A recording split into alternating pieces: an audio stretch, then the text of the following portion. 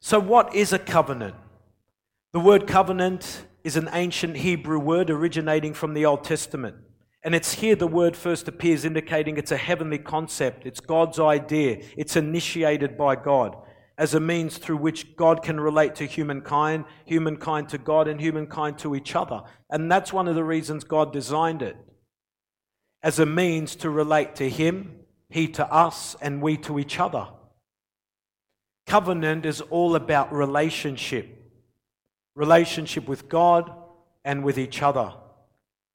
Now, the title Old or New Testament is actually Old or New Covenant. So the word testament was used to replace the word covenant by the translators of the original King James Version of the Bible to help clarify its meaning. So when the translators of the original King James Version of the Bible were translating the original Hebrew and Greek texts, whenever they got to the word covenant, they didn't fully understand what it meant. So they called it testament. So it's actually Old Covenant, New Covenant. Now, although testament is not inaccurate, covenant is the word used in the original text, and it's a stronger and more accurate rendition of the idea presented in the Hebrew and Greek scriptures. So the word covenant in the Hebrew literally means an agreement or relationship established upon the cutting of flesh and shedding of blood. The word used in the Hebrew is berith.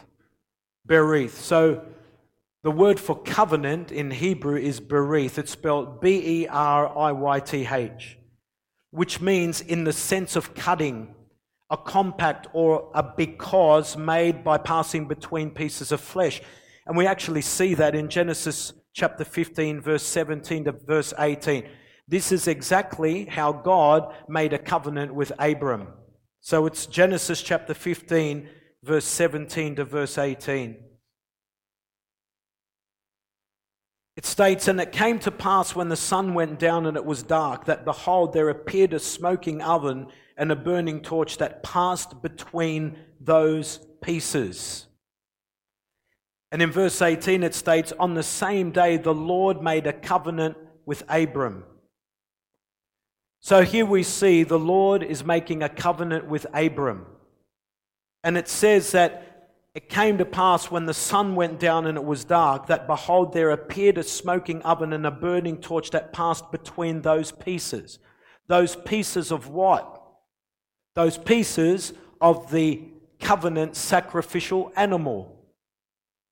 So what happened here is God told Abram to sacrifice an animal, and to sacrifice it in covenant style. So covenant style was when a sacrificial animal was cut down the spine, and the pieces of that animal fell one to the left and one to the right, with a pool of blood underneath those pieces.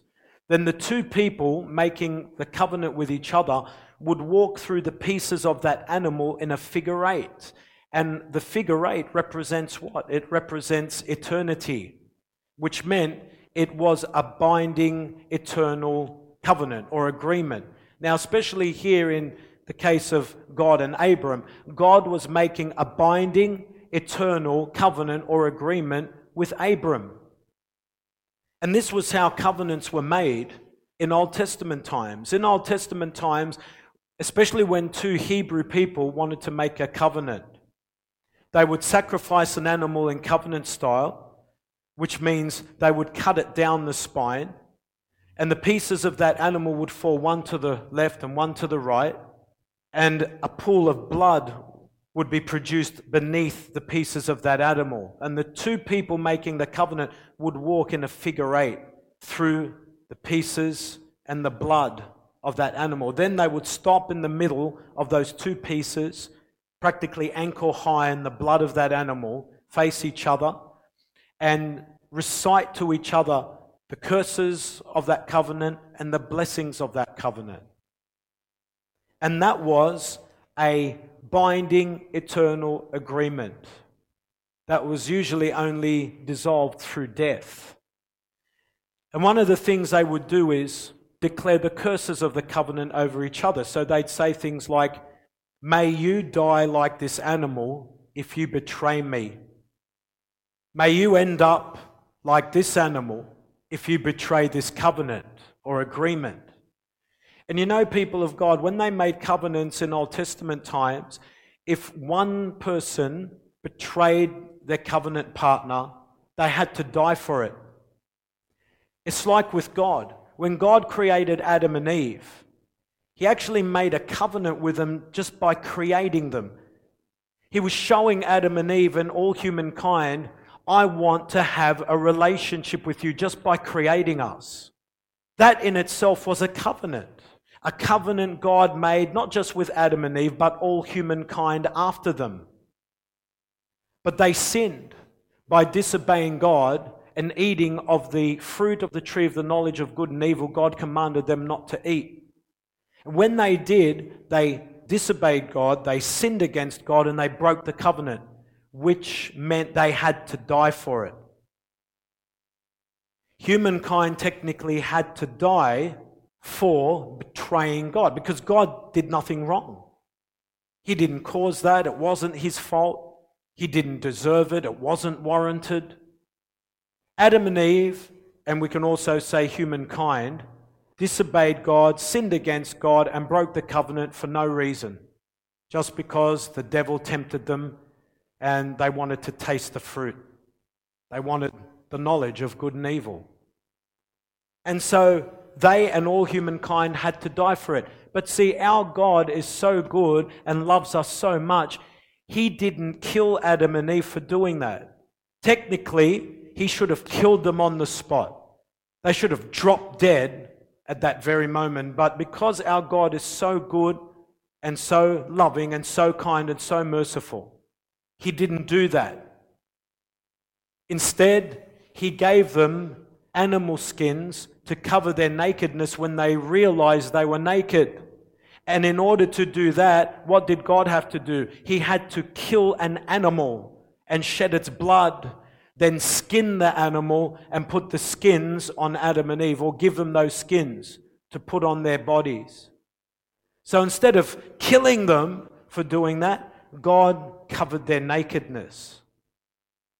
And that animal God had to sacrifice represents Jesus Christ, the Lamb of God, who suffered, shed His blood, died, and rose from the dead for the sins of the world. And this is how good our God is. Is someone here? Now, this is the type of covenant God made with Abram.